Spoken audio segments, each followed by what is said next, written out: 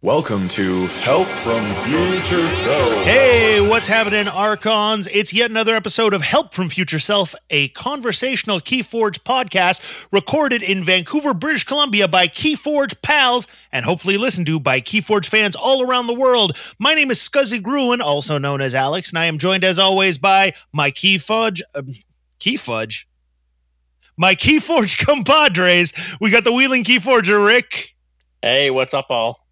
And Coach Boulevard Paper Fight. What's happening, Blake? Hey, everyone. How's it going? Key Fudge. I wish we named episodes because that would be a good one. We are well into prep up for Vancouver's next Prime season. We had a great turnout at Chainbound at Rain City here in Vancouver last night, Monday night, and people were bringing out the sauce. Gentlemen, how did your games go last evening? Okay. Were you in my boat, Rick? I went 1-3. Same. What about yourself, Blake? I did pretty good. I went 3-1. It was fun. My deck did what it was supposed to, and the cool thing is I have a main strategy in my deck, which I'm not talking about because I know people who will be at our Prime listen to our podcast, and I was able to not play the main strategy I identified and see the other ways that the deck runs itself, and that was a great experience. Had 4 chains on it as well, so I got to play with a little bit of chains and see how that affects it.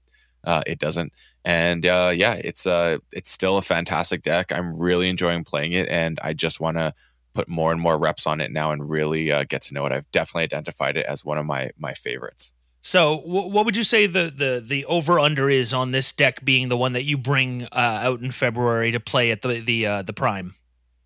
No comment. All right, interesting. I know from listening to Sanctimonious and also chatting with you and listening to our own podcast where you discussed it last week that you did a lot of prep for the one that you went down to in Lacey, and that you and Dan ended up being matched together after having spent a lot of time prepping for the event, playing your decks against each other. Is this a scenario that you're worried about this time out? Yes and no. I'm not sure I'm going to bring it out again. I thought about it. I want less people to see it because I don't want people to figure out the tricks of the deck. So I wanted to bring it out on a night when people were bringing heat, and I wanted to bring it with some change. So I got an idea. I would ideally like to bring it more, but I don't think I can do that without letting people really see the deck and what it does. So I think I'm going to have to pump the brakes on that idea because it in adaptive, one of the aspects of it that's so fun and exciting in many different ways is that you are familiar with your own deck when you play against it, and your opponent is not familiar with it when they're playing with it. Yep. So they can either A, not figure out the way it goes, or B, fall into some pitfalls that you're aware of that you can combat with the cards that you have. Let's say, for example, you know that your deck relies heavily on its artifacts. You have some artifact removal you draw early. You're like, you know what? I'm not just going to play this because I know that artifact is a game changer. I'm going to hold this because if that drops, I know the game's over. That is one aspect of the format that I don't think has been discussed very much, although they did do a really good rundown on Sanctimonious this week, which was a real pleasure to listen to, especially because, it was such a great breakdown of every match that was played over the course of the tournament from the Sanctimonious fellas. Yeah, Dan has a really good memory because I didn't see him write down any notes. So I don't know how he did that unless he was doing it on the sly or something. But yeah, that was impressive. I got to give a shout out to Dan for coining the Blake credibility bump. So, when Blake is involved, you know that it's for real. That was funny. Always in search of that elusive invite to Worlds Keyforge Championships. Speaking of Worlds, some news out on the official video cast this week. Blake, can you run that down for us? Yeah, so it looks like on the Crucible cast, they announced that after Texas, if you're in the top 100, you have a Worlds invite. If you get bumped after that, your invite still stands, and anyone who creeps onto the leaderboard after that will also get an invite. So it's kind of 100 plus at that point. So basically, you survive Texas, you're in, and then you don't have to worry about it, which I think is a really stand-up thing to do. Because can you imagine if you're on the cusp and then for some reason you can't make it to that very last Vault Tour, or it's the very last Vault Tour is actually the one on the West Coast. So if most people are on the East Coast, and going to the West Coast is a big commitment, then you get bumped off just because of that. That would be a real feels bad moment. So I think this is a really stand-up idea from FFG, and I think it creates a lot of fair play and more excitement and more people eligible to come. Because I'm sure not everyone who has an invite or in the top 100 will make it. Some could be from different countries, and the overseas flight, I'm sure, is definitely going to be an expense. So I think this is a really stand-up thing to do. I think it's pretty amazing to give people that opportunity where even if, they were only getting one prime in their region or there was no prime anywhere near them, if they're willing to travel or they've put in the time to travel to prime events, giving them that opportunity to go to World. You mean Vault Tours? Vault Tours. Giving them that opportunity to get to Worlds just on the basis of having done relatively well at a couple of different Vault Tour events. I think that's absolutely fantastic. And it really does, I think, open up the idea of this being the World's tournament, because Definitely. If it's entirely predicated on you winning one of these prime events, which as we know aren't evenly distributed, not every region got one, it really does make that a possibility. Agreed. So a couple of weeks ago we promised that we're going to be bringing out some new segments for the year of our Lord 2020, and this is one of those new segments. It's a brand new one, and we call it C+ favorites.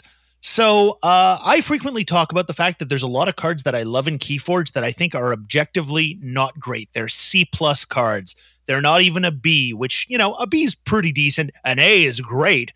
But a C+, you're not exactly like super choked about it, but you're not exactly excited about it either. But a lot of those cards are cards that I really like because they have something else about them.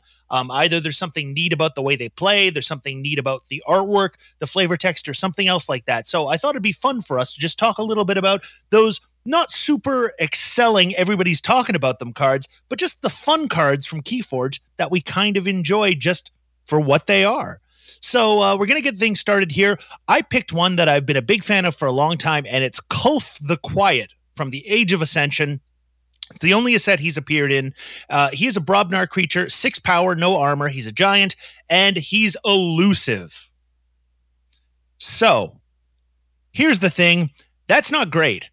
A 6 power elusive with no other powers is, why would anybody even want to fight into him in the first place? I guess I could see scenarios in which maybe you manage to get some captured amber or something onto him, or perhaps he's fueling a grump buggy or something like that. But those are so conditional by deck and by situation that I feel like there's just not a lot that most decks that have Kulf in them are going to get out of him value-wise, because elusive is only great for creatures that have some kind of ability that would necessitate them being taken off the board. He doesn't have skirmish, which means when he fights, he's going to take damage. So, I look at him and I say, Kulf is not a great card.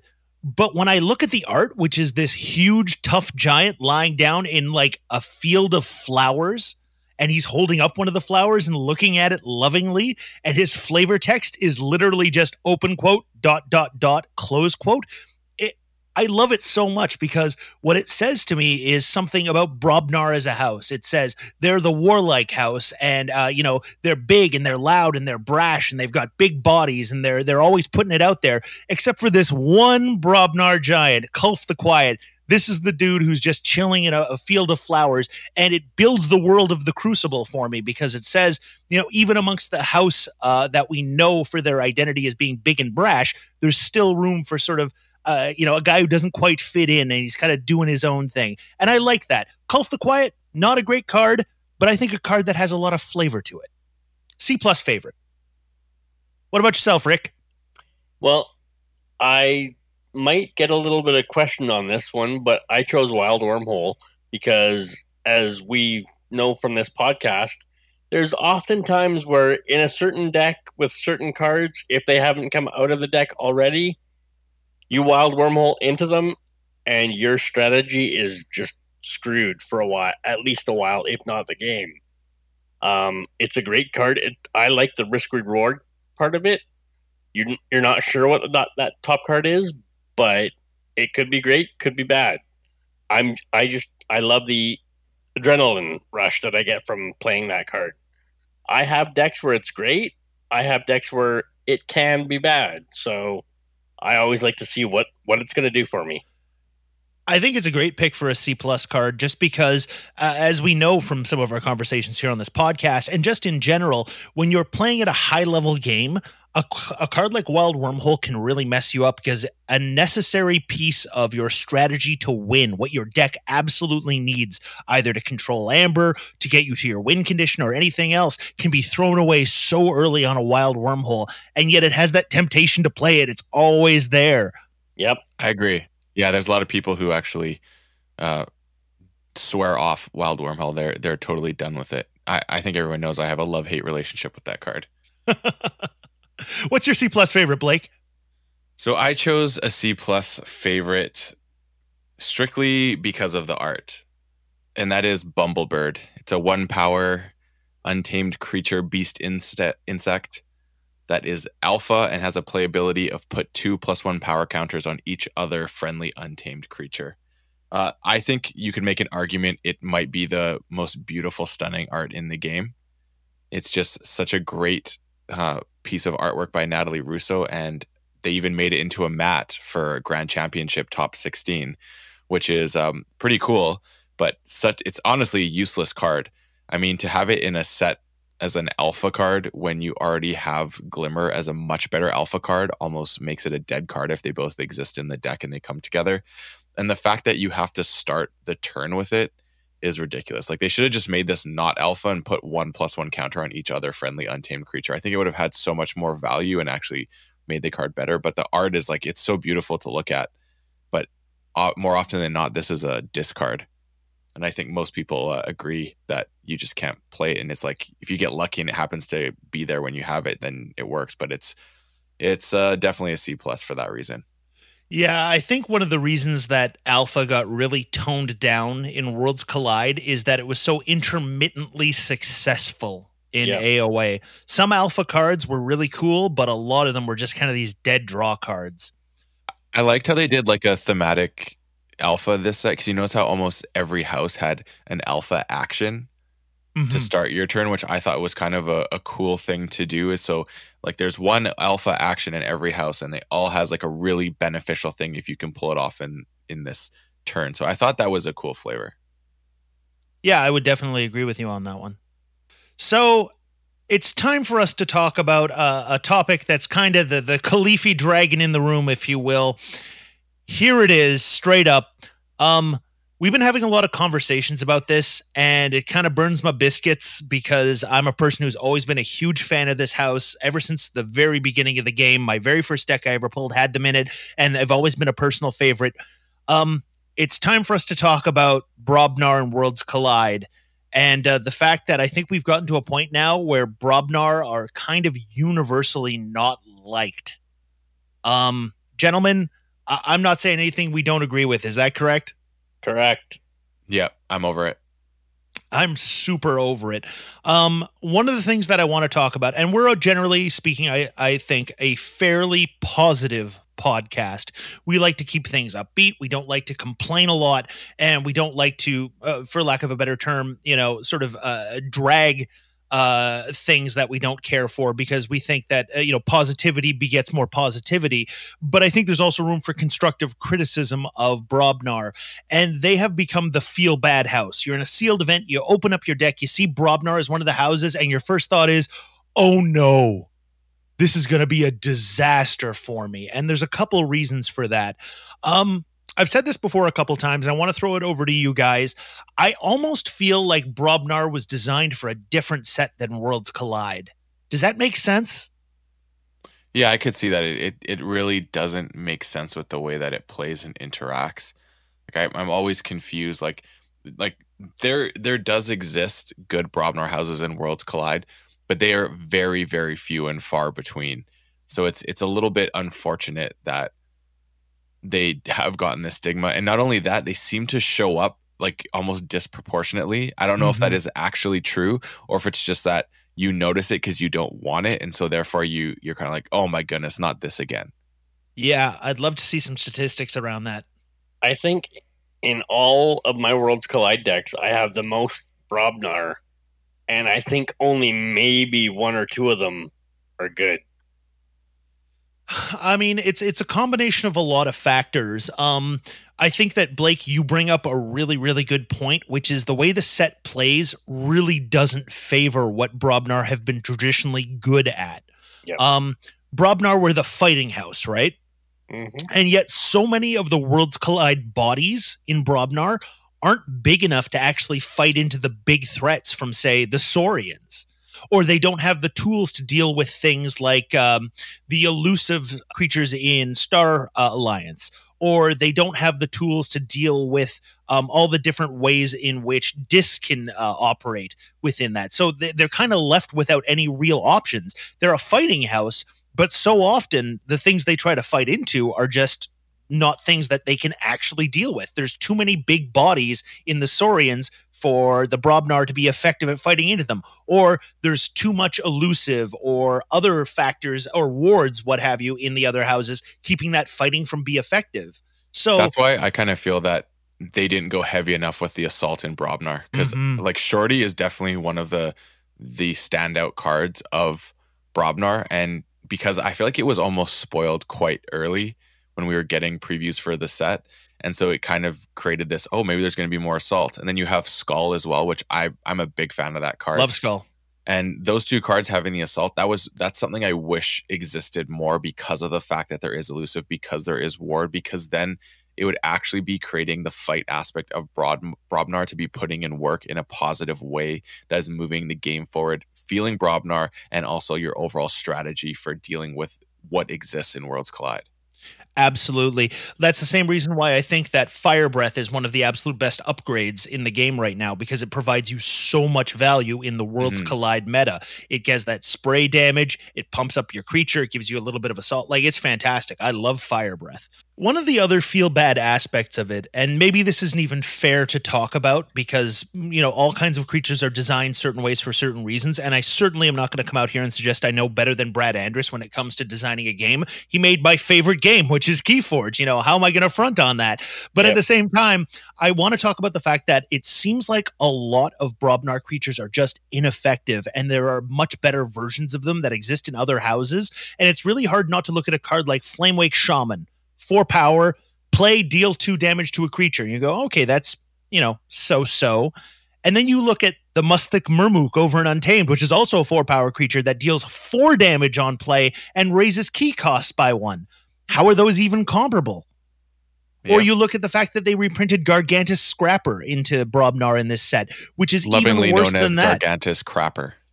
Yeah, He's even worse. He's an alpha card for no apparent reason, and his playability is if you have 3 or more, deal 3 to an enemy creature. So he doesn't even go off a lot of the time. Yeah, I don't know why that card's alpha. That makes no sense because it's not good to begin with. Like it would have been awesome as just like an uncommon that is not alpha. Yeah, exactly. We've talked about NARP and why NARP kind of seems like a slap in the face compared to these sort of comparably large creatures in other houses. We can talk about Kalak Stonefather. He's the Brobnar leader, and leaders are, without exception, in other houses pretty great. The only other kind of so-so one is in Shadows, and even that, you know, has some utility. Kalak Stonefather is literally, while Kalak Stonefather is in the center of your battle line, each friendly creature gains skirmish. So he's basically like a bad version of Panpaka Jaga. Or is it Panpaka Anga? Whichever one gives skirmish. Jaga. Yeah. So, like, and that's an uncommon card in Untamed. So why would you ever feel good about pulling Kalak Stonefather? Isn't it a rare? I think all the leaders are rare. Yeah. So he's a rare versus having a worse power of an uncommon in another house. Again, another perfect opportunity to be like all Brobnar creatures or all creatures gain assault 1. Yes. And then it's a ward breaker. It feels very Brobnar. It encourages fighting. It does all the same things you want to see in Brobnar, just without the ridiculousness of something that already exists. Like it's like that card basically is like, oh, I have a 6 power body. That's literally how I view that card. Nothing else. Yeah, no, he's a feels bad card because when you pull a leader, it should be, oh my God, I pulled a deck with a leader in it. This is so cool. And instead you look at him and you go, yeah, whatever. I don't care. Arguably, Kulf the Quiet is better than that. Arguably, yeah. He's got elusive. He's not leaving the board anytime soon. He doesn't have to be in the middle to have it either. Okay, so one of the things that I really want to talk about, since like I said, I want to keep things positive, is things that we'd like to see with Brobnar. A lot of people have been suggesting that they might get dropped out of the next set. We'll find out probably for sure on January 30th. I've actually wondered about that. Is Brobnar not as good? So if they go, no one's like, oh, why did you get rid of them? Because I think people were upset that Sanctum and Mars left, but I don't think anyone's going to be like, how could you take Brobnar away from us at this point? Dude, as a Brobnar fan, I want them to take Brobnar away, retool them, and bring them back with something. And that's kind of what I wanted to talk about here is things we'd like to see with Brobnar when they re-enter the game. If that happens, if they even leave the game, whatever Brobnar's outlay in the next set is, I want Brobnar to come back like a bat out of hell. I want them to be the best house imaginable. And I have a lot of ideas about how that would work. My first one is I think they got to beef up creatures across the board. They do. There are so many 4 and 5 power creatures in Worlds Collide. Now, admittedly, there's a lot of the megas. So, I mean, megas are cool, but I don't see why we need 4 and 5 power creatures in Brobnar when, the average Saurian creature is 4 or 5. Very few Saurian creatures are smaller than any Brobnar creature. And so I think that the whole thing with Brobnar has always been they're the beefy beef guys. Let them be beefy. Make them big, beefy bodies. Make it worth fighting with them. Make it so that they can survive fights so that you get value out of them. That's one huge thing that I think that could be done to fix them right away. Take a card like Alaka. Alaka, I'm sure everybody who's played Worlds Collide Brobnar has seen Alaka. If you have used a creature to fight this turn, Alaka enters play ready. They're a 4 power. What if they were a 5 power? What kind of 1 power bump? How much more would you get out of that versus them being a 4 power? That's one of the things that I think would be almost immediately great. Blake, what thoughts do you have on this? So for moving forward, I would like to see more positive like fight abilities, like maybe play fight abilities, because we saw there's a lot of play fight reap abilities, and reaping obviously is not something that makes sense with Brobnar, but I think you should have more ways of getting rewarded for fighting by generating Ember. So having play fight abilities exist, I think would be a really cool thing, like more of that. I'm just going to keep beating a dead horse with this. The assault factor, like I just think that'd be so cool in Brobnar, especially with ward being a thing. It would really promote fighting. Like I really like Shorty, like everything about that card, the art, the flavor, the fact that if you do want to reap with it, it gets enraged afterwards. I think that's a cool thing, is having an enrage as a to sort of, I guess, promote fighting, but at the same time discourage it so you can't keep reaping with it. And just look at Brobnar to generate Ember in other ways through fighting. Like if it's capturing, or which ideally is a Sanctum, but maybe it's lose one, like fight, they lose one, like a Bumpsy sort of thing would be really cool to have that in existence. I kind of want to see a more card of that makes somebody into a Groke. Yeah, that sort of thing. Exactly. So I just want to see more of that in Brobnar. And yeah, I just think that I don't even know. The other thing would be to completely redo Brobnar and bring it back in a way that was never envisioned before. And that would be really cool. And I mean, it could be one of the reasons why Brobnar is supposedly not in the next house, if that rumor is true, or next set, could be because of the fact that if this is this mass mutation where things are cross-pollinating into other houses, I don't see how that works with Brobnar in a way. I don't either. Like it kind of creates an awkward way to merge houses together. I think having the Brobnar, unless that's something we're going to see, is Brobnar is gone, but some of the creatures are now going to exist in a mutated form in other houses, which could keep Brobnar around, so to speak. So the Ganger Chieftain shows up in like the Star Alliance or something like that. I'd dig that. I'd be into that for real. Maybe. Yeah. Yeah, that would be rad. But yeah, I would love to see that. So some of the thoughts I had though was actually about Brobnar cards that did not show up in Worlds Collide that existed in AOA, because I think everyone can say that people started to really enjoy Brobnar in AOA and some of the things it had. Obviously, a big one is Grunt Buggy, but obviously Grunt Buggy could not exist in this set because there are so many big bodies. And there's already so many ways to increase key costs. I think it would make games almost like unplayable if it existed. Yep. But the big one for me is the card that was just everyone loved it and it was so amazing in AOA was Drummernaut. And the fact that it wasn't reprinted in this set is mind-boggling to me, Because I mean, having the Drummernaut Ganger Chieftain combo still exist in this set would be amazing because one, it's a bigger board set, so the ability to pull off that combo is not as high, but you could still do the crazy fighting and dealing with a big board that way. The other thing is like you have NARP. So you play NARP down and you put two things next to it. And what if those creatures suddenly like things get killed and now creatures you want to reap with are next to NARP? You play a Drummernaut, put NARP back into your hand and be like, I actually don't want NARP anymore. I'm going to discard it. Or I'm going to put it over here now because it makes sense over here. So I just feel there's so many cool cards that exist that Drummernaut would have added value to this set. And like another one I think of is Stiltkin. Because Stiltkin, when you play a giant next to it, you can ready and fight with it. So if you had Drummernaut, you could literally lift a Ganger and play it again. And everyone loves the Ganger Stiltkin combo because you're fighting twice. And so if you could do that again, it does the same thing. Or if you could even put another giant next to it, play Drummernaut, pull it up, put the giant down next to it again, it gets to fight twice. Like, I feel like there's so much utility that Drummernaut would have brought to this set and really kept Brobnar more exciting than it currently is. 100% agreed on that. I think that even going back to Coda and picking out a couple of the classic cards from there and adding them into the card set for Brobnar would give them a lot of value again. Remember Anger? But yeah, I agree. Anger would have been sweet.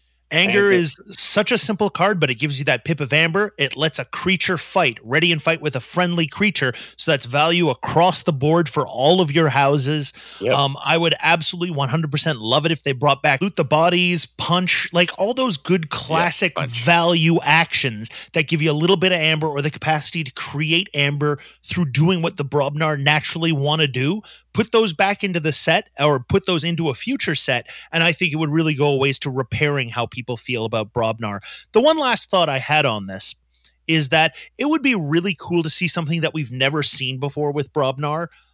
If they could come up with some new mechanics, sort of the way that the Saurians really, really made the most of Exalt more than any other house. If Brobnar could have something that's a little bit their own. Like maybe they have an ability that's like they can come in and fight but can't reap on the first turn that they're on the board, or some other, keyword or effect like that. Something that gives them something special and all their own that their combos work around. I think that would be super cool and super big in terms of making it so that Brobnar feels like they're important and you want to play them again. Yeah, I'd agree. Yeah. So that's been the Brobnar discussion. We look forward to seeing what happens with them in the future. From the bottom of my heart, I want to see Brobnar be competitive, and I want to see other people playing Brobnar. It's just something that I've always been a fan of, and I'm hoping that this is not the sun setting on them as a house in Worlds Collide. We're running up towards the end of the episode, but of course we couldn't end an episode of Help from Future Self without the titular segment. It's Help from Future Self. Rick, you got one this week. Oh boy, do I ever. Happened this morning. I'm in a group that's doing tournaments on the Crucible right now, and I was playing my game, and I looked at my Amber count, because on the Crucible you can see your hand. You can't put it down face down. I looked at my hand. I looked at my Amber. I was thinking, awesome. I can forge next turn, and I'll be on my way to my third key. I got this game in the bag. Not a problem.